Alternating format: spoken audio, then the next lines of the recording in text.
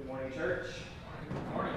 Wasn't expecting to be back with you guys so soon, but I'm very glad to be here and to be able to open God's Word to you. We're going to be looking at 1 Samuel chapter 23 today as we continue in our worship. So let me invite you to open there to God's Word. I actually prepared this sermon to preach in Cambodia last month. The MTW missionaries there asked me to come and do a conference for Cambodian Presbyterian pastors and their wives, and they asked me to do a conference on the gospel and friendship. And so we did a 3-day conference on the gospel and friendship, and this was one of the sermons I used there. And then I had a chance to preach it in India at the church I helped plant there. We did an all-day conference, and this is one of the passages that was really helpful, I think, to folks there. And as I was talking to Paul about what would be helpful to preach this coming Sunday, he said, we haven't heard from a while from the Old Testament, kind of the Judges through 2 Kings area. And 1 Samuel 23 just was the first thing that popped into my mind, thinking this might be helpful for you. Thinking about friendship and how the gospel creates and sustains and why friendships are so important as followers of Jesus and how we can cultivate that. And so I pray that you'll find this useful today. I want to invite you to stand as I read God's word from 1 Samuel 23. I'm going to read the whole chapter. I want you to notice one thing and look for one thing as I read. I want you to notice the word hand and how many times and how the word hand is used as I read this passage. So hear the word of the Lord. Now they told David, behold, the Philistines are fighting against Keilah and robbing the threshing floors. Therefore David inquired of the Lord, shall I go and attack these Philistines? And the Lord said to David, go and attack the Philistines and save Keilah. But David's men said to him, behold, we are afraid here in Judah. How much more if we go to Keilah against the armies of the Philistines? Then David inquired of the Lord again. And the Lord answered him, arise, go down to Keilah, for I will give the Philistines into your hand. And David and his men went to Keilah and fought with the Philistines, and brought away their livestock and struck them with a great blow. So David saved the inhabitants of Keilah. When Abiathar, the son of Ahimelech, had fled to David to Keilah, he had come down with an ephod in his hand. Now it was told Saul that David had come to Keilah, and Saul said, God has given him into my hand, for he has shut himself in by entering a town that has gates and bars. And Saul summoned all the people to war to go down to Keilah to besiege David and his men. David knew that Saul was plotting harm against him. And he said to Abiathar the priest, bring the ephod here. Then David said, O Lord, the God of Israel, your servant has surely heard that Saul seeks to come to Keilah to destroy this city on my account. Will the men of Keilah surrender me into his hand? Will Saul come down, as your servant has said? O Lord, the God of Israel, please tell your servant. And the Lord said, he will come down. Then David said, will the men of Keilah surrender me and my men into the hand of Saul? And the Lord said, they will surrender you. Then David and his men, who were about 600, arose and departed from Keilah, and they went wherever they could go. When Saul was told that David had escaped from Keilah, he gave up the expedition. And David remained in the strongholds in the wilderness, in the hill country of the wilderness of Ziph. And Saul sought him every day, but God did not give him into his hand. David saw that Saul had come out to seek his life. David was in the wilderness of Ziph at Horish. And Jonathan, Saul's son, rose and went to David at Horish, and strengthened his hand in God. And he said to him, do not fear, for the hand of Saul my father shall not find you. You shall be king over Israel, and I shall be next to you. Saul my father also knows this. And the two of them made a covenant before the Lord. David remained at Horish, and Jonathan went home. Then the Ziphites went up to Saul at Gibeah, saying, is not David hiding among us in the strongholds at Horish, on the hill of Hachilah, which is south of Jeshimon? Now come down, O king, according to all that your hearts desire to come down, and our part shall be to surrender him into the king's hand. And Saul said, may you be blessed by the Lord, for you've had compassion on me. Go, make yet more sure. Know and see the place where his footing is, and who has seen him there? For it is told me that he is very cunning. See, therefore, and take note of all the lurking places where he hides, and come back to me with sure information. Then I will go with you, and if he is in the land, I will search him out among all the thousands of Judah. And they arose and went to Ziph ahead of Saul. Now David and his men were in the wilderness of Maon, in the Arabah to the south of Jeshimon. And Saul and his men went to seek him. And David was told. So he went down to the rock and lived in the wilderness of Maon. And when Saul heard that, he pursued after David in the wilderness of Maon. Saul went on one side of the mountain, and David and his men on the other side of the mountain. And David was hurrying to get away from Saul. As Saul and his men were closing in on David and his men to capture them, a messenger came to Saul, saying, "Hurry and come, for the Philistines have made a raid against the land." So Saul returned from pursuing after David and went against the Philistines. Therefore that place was called the Rock of Escape. And David went up from there and lived in the strongholds of En-gedi. My friends, I assure you that though the grass wither and the flower fades, the word of our God stands forever, and what you've just heard is God's word. Amen. Please be seated. Let me pray for us as we continue on thinking about this text. Our Father in heaven, we thank you so much for this portion of your word. All of your word is inspired by you and profitable for teaching, for correction, for training in righteousness. And so we come with great expectation to this text, asking that as we meditate for a few minutes on this text, that your Holy Spirit would open this text to us, that your Holy Spirit would give us the eyes of faith to see, first of all, your Son, Jesus Christ, the great friend of sinners, and to find our all and our hope in him. And then in him to move towards one another and the type of friendship that we see demonstrated in this text between Jonathan and David. Lord, we just confess our absolute need for you as we sit under your word today. We confess that our hearts are slow to feel, our minds are often dull. Lord, some of us are just physically tired. Lord, please overcome everything that would cause us to not hear your word and respond with faith and new obedience. Work by the power of your Spirit, we beg you, in Jesus' mighty and matchless name. Amen. So this last Wednesday night, I took my wife out for Valentine's. I went to a nice Indian restaurant, had dinner, and went to see a movie. And in that movie, I saw kind of a stock scene that you've probably seen dozens of times, maybe more than 100 times in movies and television shows.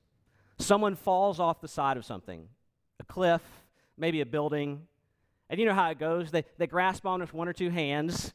If it's off the side of a cliff, they're maybe hanging on to a rock that's protruding from the cliff, maybe a tree branch, and they're just hanging on. The particular movie I was watching, it was a metal beam on the top of this building, and this young teenage girl was holding on, looking like she's going to fall at any minute. Oftentimes in those movies or in those television shows, just as it seems the grip is about to slip and they're about to plunge to serious injury or most likely death, what happens? Someone reaches down with a hand, and they pull them up to safety. A helping hand at the right moment delivers them from certain peril. We often speak when someone's in need of giving them a helping hand, providing a meal when someone's sick, providing a ride when their car breaks down, providing help with rent that month if they're struggling. There are many times in our life as needy creatures that we need a helping hand from others to help with our physical needs. No one gets to a place in their life where they don't need others. And yet it's always true that we always need a helping hand spiritually. There are moments in our life where it is very apparent to us, where we feel it keenly, and we need the helping hand of a Christian friend. And even when we don't feel it, even when there's not disaster or tragedy or deep struggle with sin that we're aware of, there's a reality that we cannot follow Christ in isolation, and we need vital friendships in the body of Christ to help us faithfully follow Jesus, to hold fast to the faith, to continue to seek to live a life that pleases Him and honors Him. Christian friends can be one of God's greatest gifts for His people. If you're married, your spouse should be your best friend. It should be something you're cultivating, something you're seeking to enjoy. That is often how God provides one of our deepest needs for friendship in the context of marriage. But even if you're married, you still need someone of the same gender, another friend in the faith that can encourage you, to help you love your spouse and help you in other ways maybe that your spouse can't. All of us, married, single, we need vital relationships with others in the body of Christ, both within our spouse relationship and without. And yet what I find increasingly wherever I go, and as I preach this in Cambodia and India, and I spoke to Americans there as well, I find that people increasingly are lonely. We live in a supposedly more connected world where we can connect to people on social media all across the world, and yet sometimes that becomes a substitute for real friendship. And though we have more availability to connect with other people in the world, though we may have people around us, though we may even be married and have a spouse, I find that many believers are genuinely lonely. And we need friendship. We need a growing friendship in our marriage. We need a growing friendship with others around us. And I believe that God can use this text to help us to see the importance of Christian friendship and also the means to cultivate that, to grow in that, to seek our Lord, that we might have deeper friendships both within marriage and outside of marriage that will result in greater spiritual health and greater honoring God with our lives. And so I want to spend some time this morning in 1 Samuel 23 talking about the helping hand of a Christian friend. The helping hand of a Christian friend. And I want to draw out three things from our text. I'm not sure if they're up there. They're not. The outline points are there. Each outline point starts with that, the helping hand of a Christian friend. So if you're taking notes, you could just write that, the helping hand of a Christian friend, ellipses. First point is sent by God. The helping hand of a Christian friend, there they are, is sent by God. Second point, the helping hand of a Christian friend seeks the grieving. The helping hand of a Christian friend seeks the grieving. And then thirdly, we'll see how the helping hand of a Christian friend sustains with the gospel. The helping hand of a Christian friend sustains with the gospel. Let's dive into our first point. The helping hand of a Christian friend is sent by God. Now, you may have noticed that one of the major themes of this passage is the word hand. And it's really a question, is the hand of man more powerful, or is the hand of God more powerful?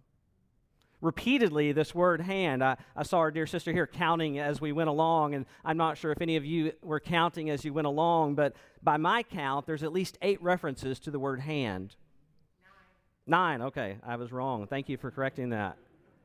Now, Hebrew narrative by nature is very subtle, and this is written in Hebrew originally. And Hebrew narrative often makes its point through repetition, subtlety. It's almost like dry humor. You have to pay a lot of attention. And here, there's an obvious repetition of the word hand to make a point, and it's really coming again back to the fore. Is the hand of God for his people more powerful, or is the hand of those who oppose God and his plan more powerful?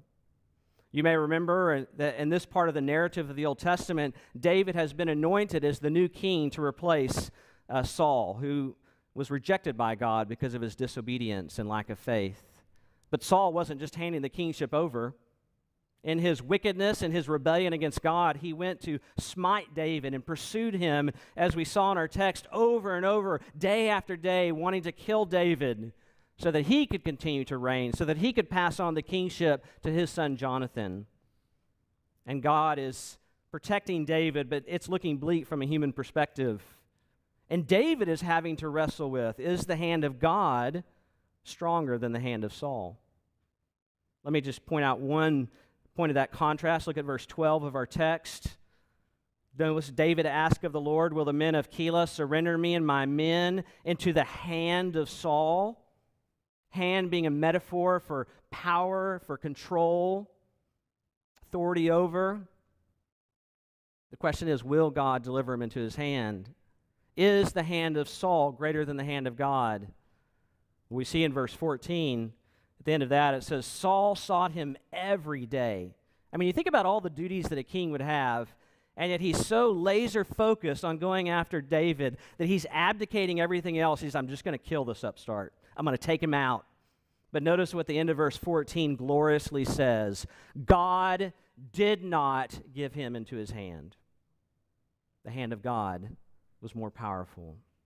Or look at the end of our text in verse 26 through 28, when perhaps it looks the bleakest. There's a moment in verse 26 where it says that Saul's on one side of the mountain, David and his men on the other side of the mountain, and David was hurrying to get away from Saul, and Saul and his men were closing in on David to capture them. I mean, from a human perspective, Saul's thinking, this is finally it. And perhaps David, maybe struggling with unbelief, says, is this going to be it? Is he finally going to get me? Is the power of the Lord going to fail this time? Yes, he's been faithful in the past, but will he be faithful in this moment? Is the hand of God stronger than the hand of Saul, this great king? But notice what happens, verse 27.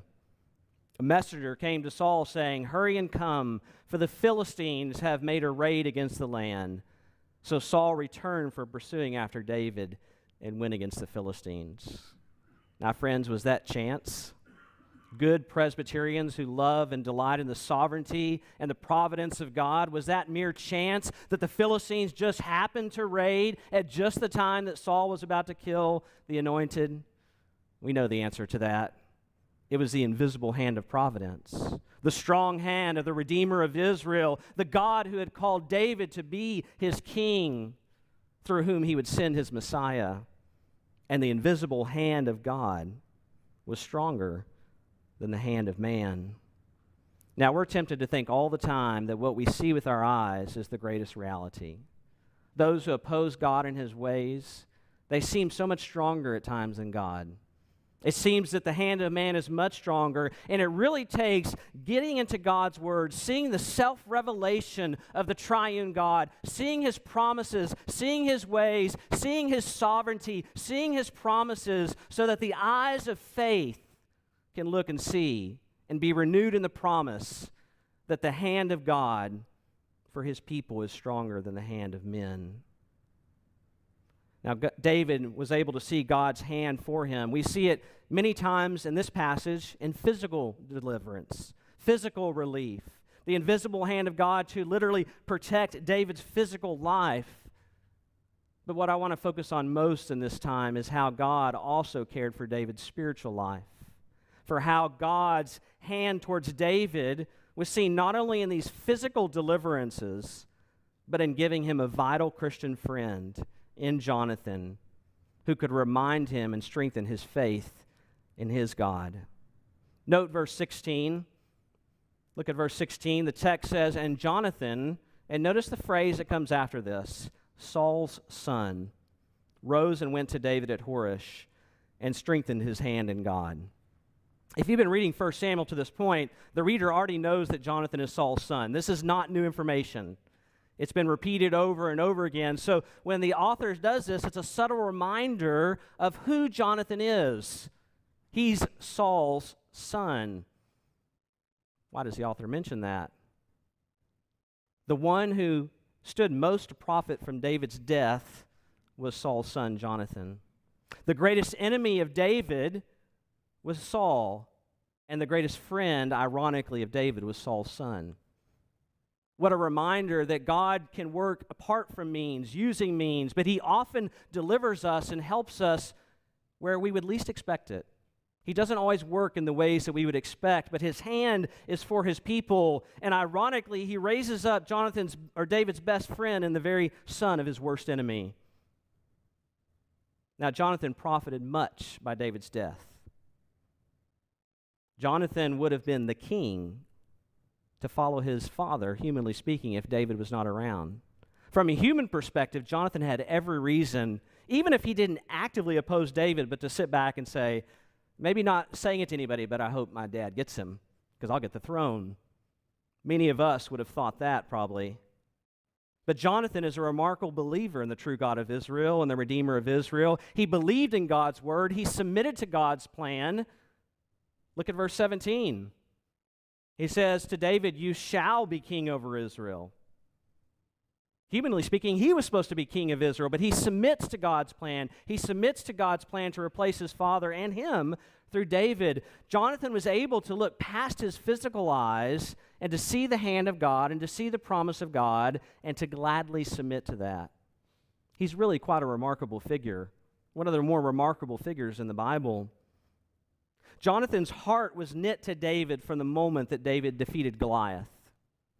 I want us to look back and see why. Turn back to 1 Samuel 14. I want to give you some insight into the spiritual dynamic in Jonathan's life and why he was so drawn to David. Look at 1 Samuel 14:6. This is when Israel is fighting against the Philistines, and this is before David and Goliath. That's not till chapter 17. 1 Samuel 14:6, Jonathan said to the young man who carried his armor, "Come, let us go over to the garrison of these uncircumcised.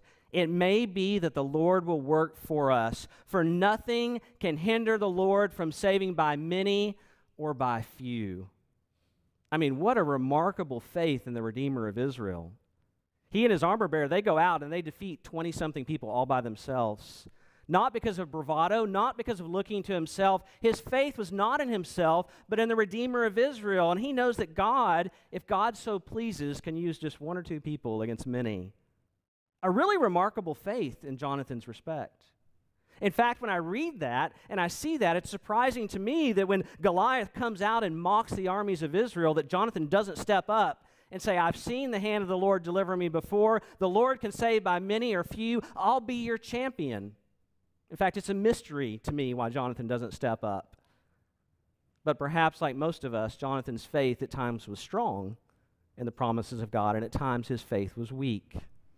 And perhaps in that moment, when Goliath came on the scene, his faith was weak.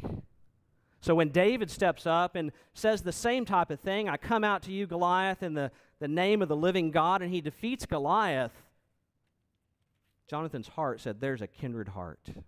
There's one like me who trusts in the promise of God." Look at 1 Samuel 18. This is right after David has defeated Goliath. 1 Samuel 18:1.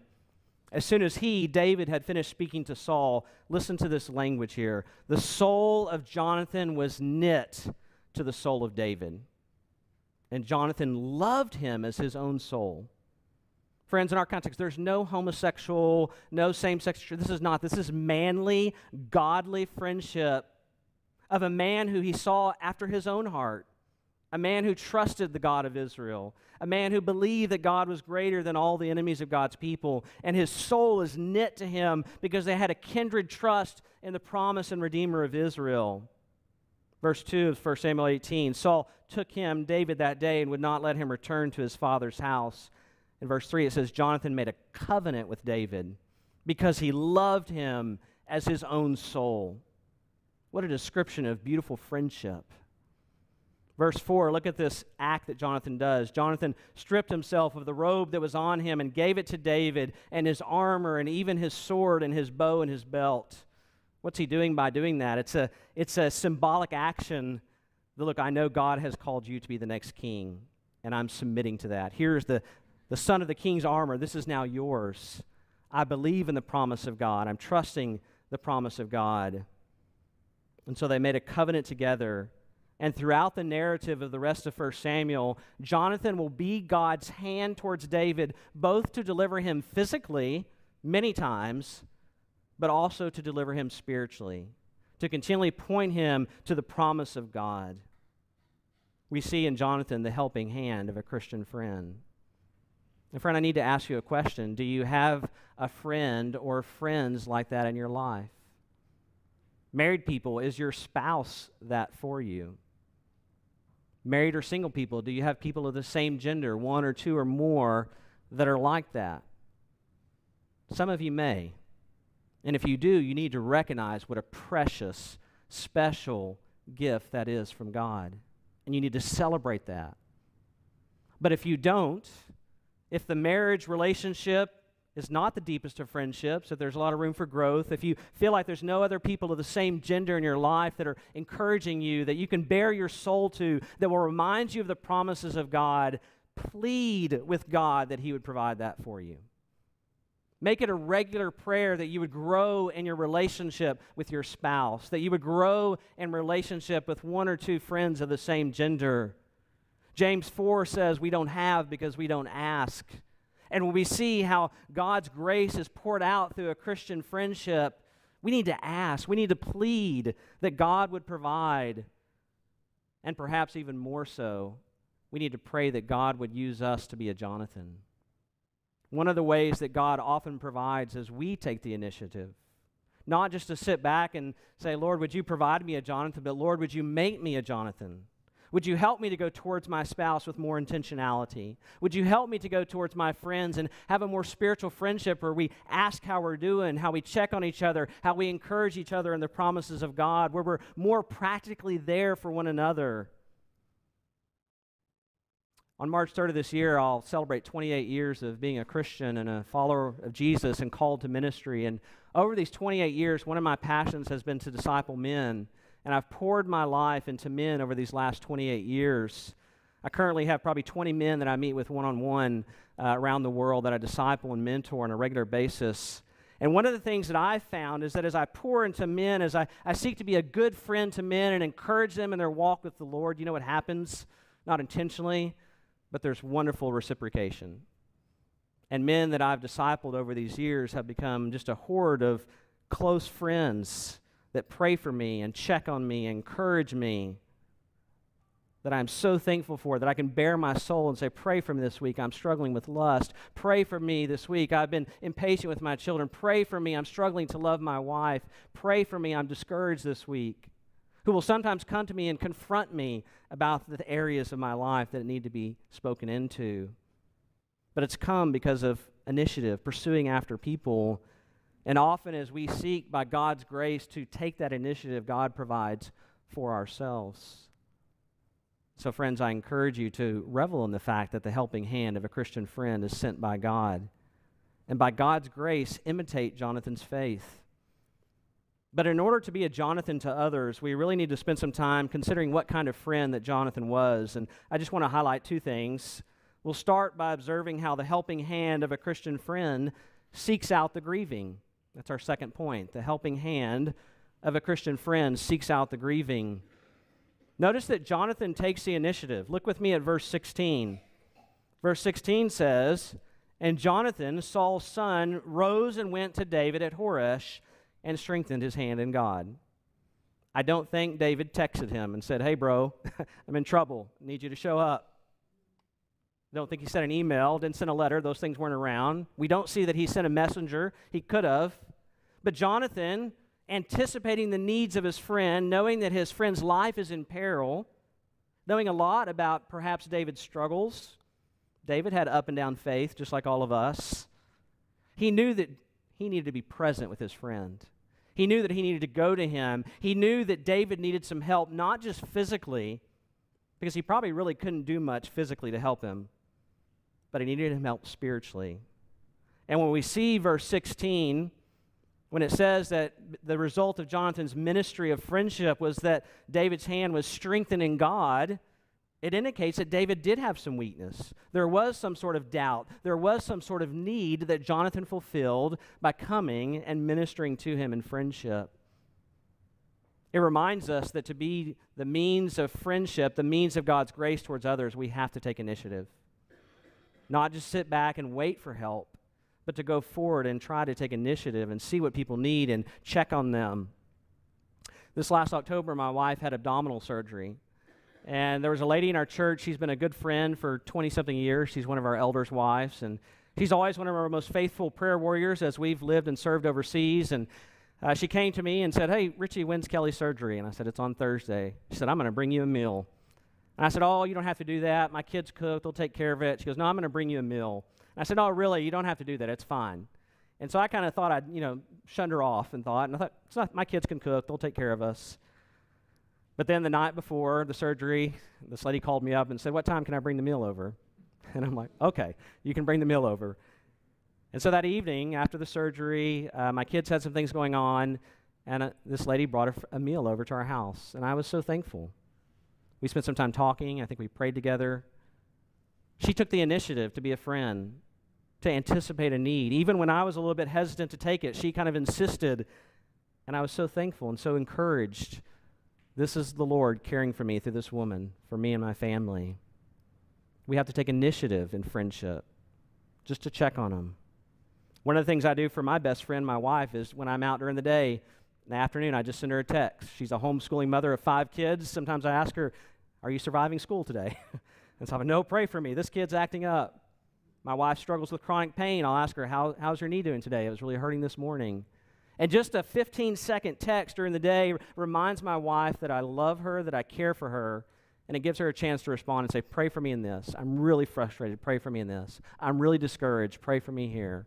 School is really, really hard. Pray for me here. I'm hurting really bad. Pray for me. We have to take initiative.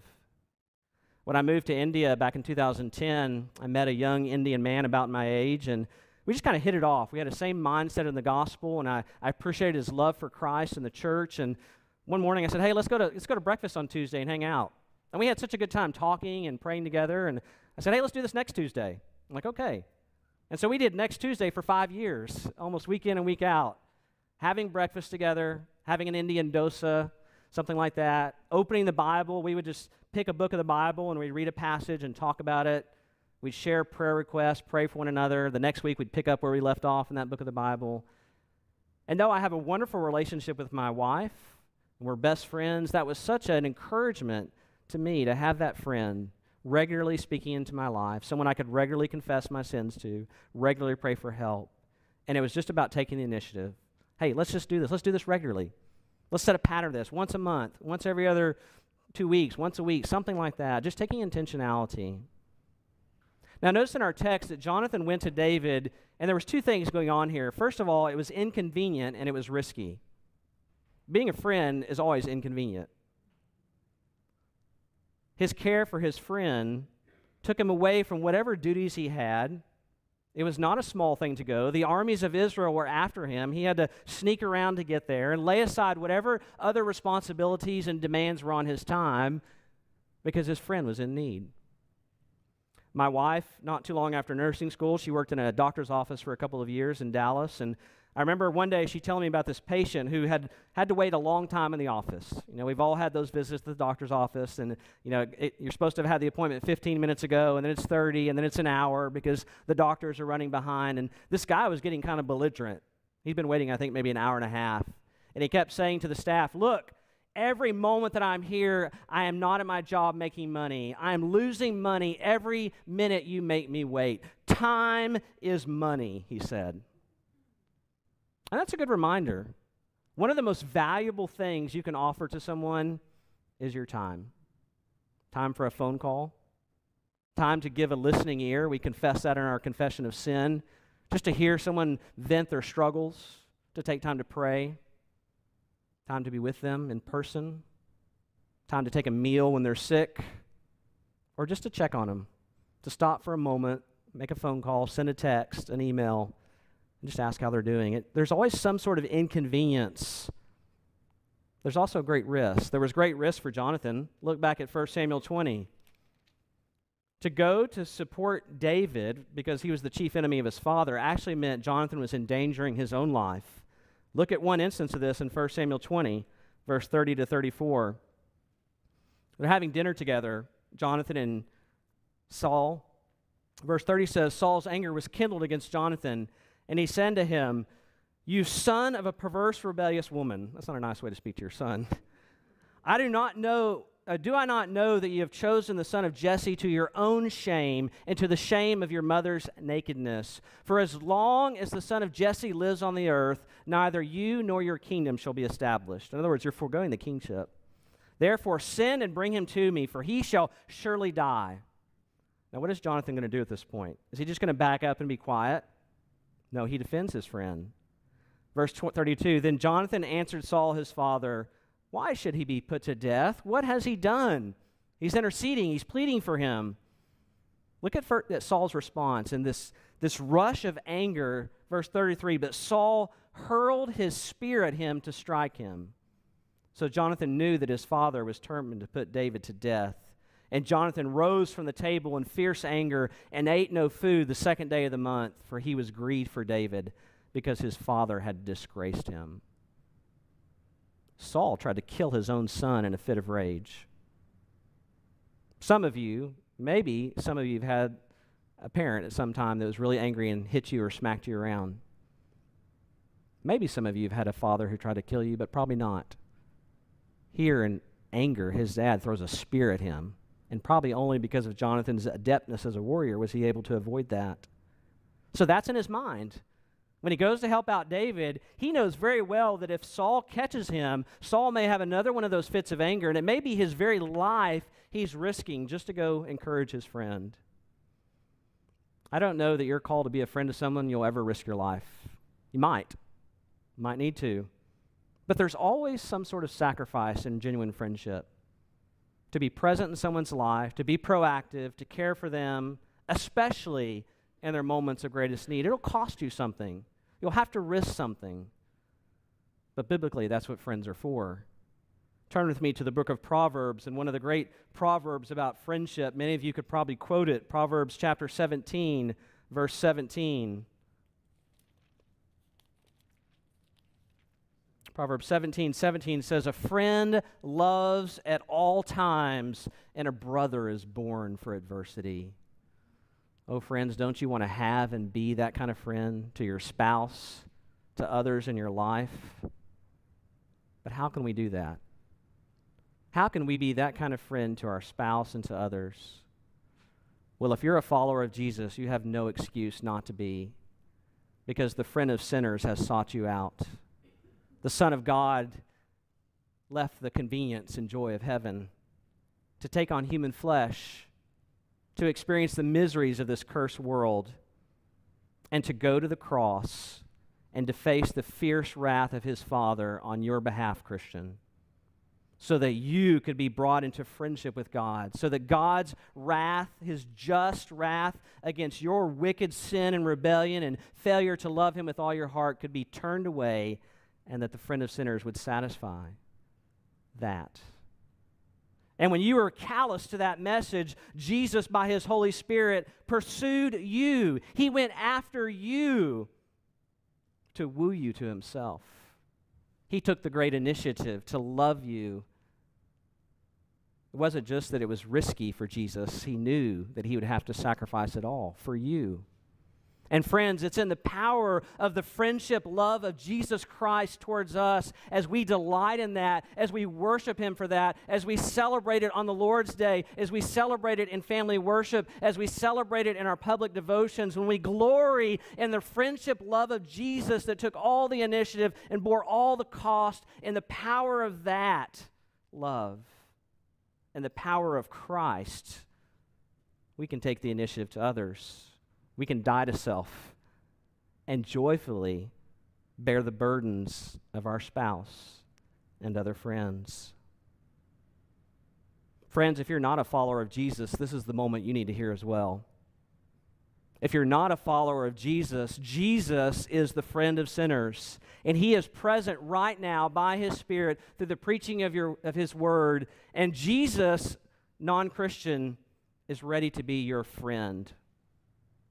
A friend that will provide full salvation for you. And you may be thinking, look, you don't know what I've done. You don't know what's been done to me. You don't know the sin and the shame that just covers my life. There's no way God would want me. And Jesus says, I'll take you. I'll cover your shame. I'll forgive your sin. I'll bring you into the family of God, and my Father will become your Father. You'll be an adopted son or daughter of God.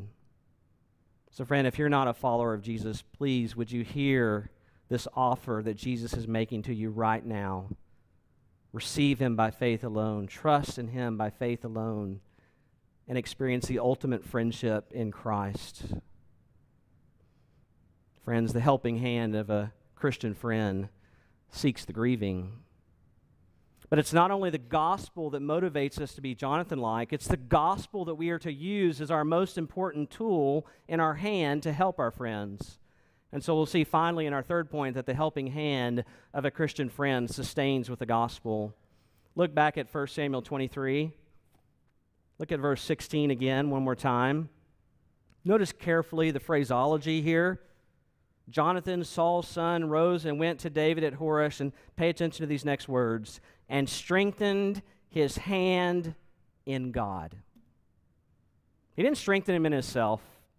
He didn't go to him and preach all of David's accolades. David, you're the giant killer. David, do you remember the songs of Israel? Saul has killed his thousands, but David his 10,000s. Buddy, you got this. Bro, you got this. You're great. Just believe in yourself. Didn't say that. He strengthened his hand in God. We hear so much in our world around us, in the non-believing world, about believing in ourselves. Just one example. I was in an Indian context, so this is kind of an Indian illustration, but it's about Gandhi. Most of you know who Mahatma Gandhi is. And there's this encouragement about Gandhi's life from this television page, and I'm quoting from it. It says, "Nothing is impossible if you believe in yourself. A petite lawyer who took pride on being part of the British Empire was dismayed by the way his fellow men were being treated. He decided to take action without any resources except his mind and heart. This petite lawyer won in the end. He got exactly what he wanted, freedom. If Gandhi could do it, so can all of us. Greatness can be achieved with just believing in yourself, believing that you are capable. You must have convictions in your dreams and believe that you can make them come true. In everyday life, you have many people who will discourage you or ridicule you. It's important to remember Gandhi's example at that time and not give up or give in. Never let petty criticism create self-doubt." That's worldly encouragement. That's believing in yourself, and that's not what Jonathan did with David. He didn't point to David's inner greatness. He pointed to the promise of God, the God who by his grace and grace alone promised to be David's God and to call him to be king. I mean, notice how he strengthens his hand in God. We see it in verse 17. What does he use? Verse 17, he said to him, "Do not fear, for the hand of Saul my father shall not find you." Well, that looks counter to everything that's going on right now, that everything you can see with the eyes. And he says, "You shall be king over Israel, and I shall be next to you." Friends, this is not wishful thinking. This is not when you try to encourage your friend and they're studying for an exam. You're like, "Oh, you've got this. You've worked hard. You'll ace it." You're just hopeful thinking. Jonathan is not doing that. He's reiterating the very promise of God because God already promised to make David king. And all he's saying is, look, our God can be trusted. He's made a promise. He has the power and the intent. He's going to make you king. David, believe the promise of God for you. And that's how he strengthened his hand in God, pointing David away from himself to the God of Israel, the Redeemer of Israel, because everything that David saw with his physical eyes looked bad. Verse 15 says that David saw that Saul had come to seek out his life. And Jonathan says, "David, don't trust your physical eyes. Trust the eyes of faith. The hand of God is stronger than the hand of man." And David gets it. God renews David's faith. David's faith is strengthened. In fact, I think the reason he writes Psalm 54 is because of Jonathan's encouragement. Turn over to Psalm 54. David, who had been struggling, was no doubt in need of strengthening. He finds the promise of God renewing to his friend. And look at Psalm 54. Look at the superscription of Psalm 54. It locates it in this passage of 1 Samuel 23. It says, "To the choir master with stringed instruments, a maskil of David." Notice, "When the Ziphites went and told Saul, 'Is not David hiding among us?'" Remember, we saw that in verse 19 of our passage in 1 Samuel 23. So he's locating it in this time period in David's life. And look at David's prayer that he's able to write. First, we see the situation in verse 1 through 3. "O God, save me by your name and vindicate me by your might." Again, not looking to himself, but looking to God. "O God, hear my prayer. Give ear to the words of my mouth. For strangers have risen against me. Ruthless men seek my life. They do not set God before themselves." And then notice this confidence in verse 4. "Behold, God is my helper. The Lord is the upholder of my life. He will return the evil to my enemies. In your faithfulness put an end to them. With a freewill offering I will sacrifice to you. I will give thanks to your name, O Lord, for it is good. For he has delivered me from every trouble, and my eye has looked in triumph on my enemies." Where did David get that kind of confidence in God? Through his friend Jonathan, reminding him of the very promise of God. And if you've ever found consolation from Psalm 54, you can thank Jonathan when you get to heaven, because he was the instrument to strengthen David's hand in God so that David could write these words and minister to generations who would struggle to trust God like you and me. You see, friends, the reality is no matter how godly you are, no matter how engaged in ministry, you may be an officer of this church, you may be a faithful discipler, a faithful evangelist, a godly Christian who's constantly speaking the gospel out to others, reminding them of the good news of Jesus. The reality is you need to hear the gospel from the lips of others, personally, to your situation. When you're struggling with anxiety, yes, you need to be in God's Word, but you also need friends who will come and quote and pray over you the promises of God to be anxious for nothing, but in everything by prayer and supplication to make your requests known to God. When you're struggling in your sin, you need friends, a spouse, others to come and remind you Christ is your Savior. Sin is not master over you. You are united to Christ. In all the situations of life, we need to hear the promises of God from the lips of others. We are God's means of grace to help each other find our faith strong in Christ. Notice also Jonathan's pledge, verse 17 and 18 of 1 Samuel 23. He says, "You shall be king over Israel," in verse 17, "and I shall be next to you." Now this, if you read it out of context, you could think he's jockeying for position, but he's not. Because remember, his position was supposed to be the king. He's saying, I'm going to be your biggest supporter. I'm going to stand by you.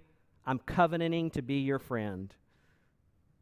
And in fact, verse 18 says the two of them made a covenant before the Lord. This is the third time they've made a covenant together. 1 Samuel 18, 1 Samuel 20, and now here. What he's saying is, I'm your committed friend. I'll be there through thick and thin. No matter what happens, I'll be there for you. If you're married, you made that covenant vow when you got married. But we also need those type of friends outside of marriage. People of the same gender who will make that commitment. We will make that commitment to them as well. Friends, are you seeing that God's gift to strengthen your hand is Christian friends? And are you seeking to be that for others in the body of Christ? If you're married, are you seeking to be that first and foremost for your spouse? Are you intentional about praying with and for your spouse, with and for your friends when you gather together? Or is it always just sports talk, weather talk, hobby talk? Those things are important. A vital friendship has the mundane. That's part of the friendship and joy. But if it never goes beyond that to, hey, how are you really doing? How's your marriage relationship? How's parenting going? Are you stressed about your exams? How are things financially? Is the promise of God real to you? What sin are you struggling with that I can pray for? And checking in and encouraging each other with the promises of God. Having real conversation about real things. And friends, are you open to that? Are you closing yourself off because afraid of what people might see? You see, the gospel frees us to be vulnerable because we're saved by the grace of Jesus and nothing we do. And we can own up. And when people ask us those questions, we can be real. When they say, how are you doing? We don't have to say, oh, it's great. When you're feeling depressed, maybe even suicidal, you can say, I'm really struggling. I'm weak. I need help. Friends, to not pursue the type of friendships here is to our own spiritual peril. We desperately need them. And friends, not to be the type of friend that Jonathan is a failure to live in the reality of what our friend Jesus has done for us. How he took the initiative, how he pursues us, how he's there for us through thick and thin. I think one of the best pictures of friendship that I see outside of the Bible is in the trilogy, The Lord of the Rings. In the books and the movies, I think Samwise Gamgee is a Jonathan-like figure, and I think Tolkien was a Catholic, but he very committed to the Scriptures. There's a lot of biblical themes in Lord of the Rings, and I have a feeling that he has Jonathan and David in his mind when he has Samwise Gamgee and Frodo. You see, Samwise Gamgee from the beginning helping Frodo. When Frodo starts out on his quest to destroy the ring, Samwise is not invited. And it's a quest that's probably going to lead to death and danger. And what does Samwise do? I'm going with you. He sneaks into the council. You remember? Elrond's kind of like humorously also frustrated. Sam's like, I'm going to be there. You get to the end of the first movie, Frodo feels like he has to separate from the Fellowship of the Nine. He's trying to row out in a canoe to get by himself because others can't be trusted around the ring. And Samwise comes out and it's like, Frodo! And Frodo's kind of like trying to wave him off. What does Samwise do? He can't swim, but he goes out in deep water so that his friend will come get him. He risks his life because he knows that his friend needs someone with him. Beautiful picture at the end of the movie in the third one, Return of the King. They're near Mount Doom. Frodo's been carrying the weight of this ring. It's been destroying him in every way. And he's almost there, but he can't make it. And Sam can't carry the ring for him, and so he has these wonderful words, I can't carry it, talking about the ring, but I can carry you. And more than giving a helping hand, he picks up his friend and carries him up to Mount Doom, or begins to. But perhaps it's at the end of the second movie where the nature of their friendship is most wonderfully reflected on at the end of The Two Towers. They've just gone through all these adventures. The movie's about to wind up, that second movie. They're walking along, Frodo ahead, Samwise behind, and they're kind of having a moment of levity. And Samwise says to Frodo, Frodo, I wonder if we'll ever be put into songs or tales. I wonder if people will ever say, let's hear about Frodo and the ring. And they'll say, yes, it's one of my favorite stories. Frodo was really courageous, wasn't he, Dad? Yes, my boy. The most famous of hobbits, and that's saying a lot. And then Frodo responds to Sam, and he says, you left out one of the chief characters, Samwise the Brave. I want to hear more about Sam. Frodo wouldn't have got very far without Sam. And Samwise retorts, now, Mr. Frodo, you shouldn't make fun. I was being serious. And to that, Frodo says, so was I. So was I. Friends, God's Word is telling us we won't get very far in the faith without vital Christian friends. They are His means of grace to sustain us and as we follow Christ. And by God's grace, because we've been loved by Jesus, we need to be that type of friend to others. Let's respond to God's Word. And just as I did last time I was here, I want to give you a few moments of silent prayer to reflect on what you've just heard today before we move on to the Lord's table. Would you take just a few moments, and if you have a great friendship in marriage, a great friend of the same gender, would you take a moment and just praise God for that? Would you celebrate the gift of that friendship? And if you say, I don't have something like that, my marriage is difficult, or I'm not married, and I feel like I have no friends, would you take a moment and just pray that God would provide that type of friend for you? Just a moment of silent prayer.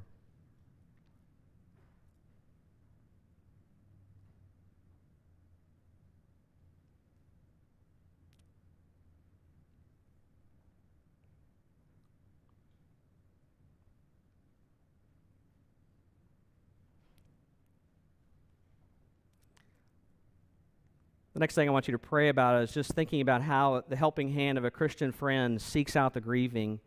Would you pray that God would just reveal to you for a moment who in your life, maybe it's your spouse, maybe it's a friend in this church, another Christian friend, who really you need to check on, who you need to pray with, who you need to take a meal.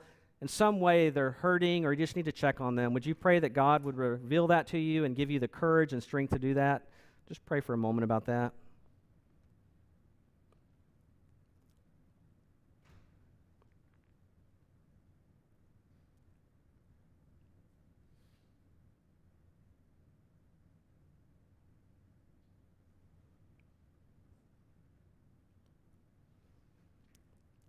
The last thing I want you to pray about is our third point, how the helping hand of a Christian friend sustains with the gospel. Would you pray that in your marriage, in your relationships with others, that you would be more intentional about having meaningful conversation, checking on each other, speaking the gospel into each other's life, praying for one another?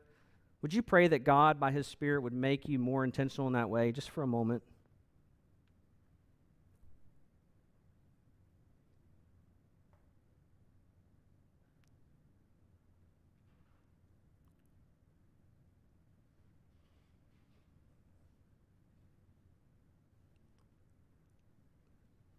Our good Father in heaven, you've heard the prayers of your people. Would you please answer in a mighty way, we pray. In Jesus' name, amen.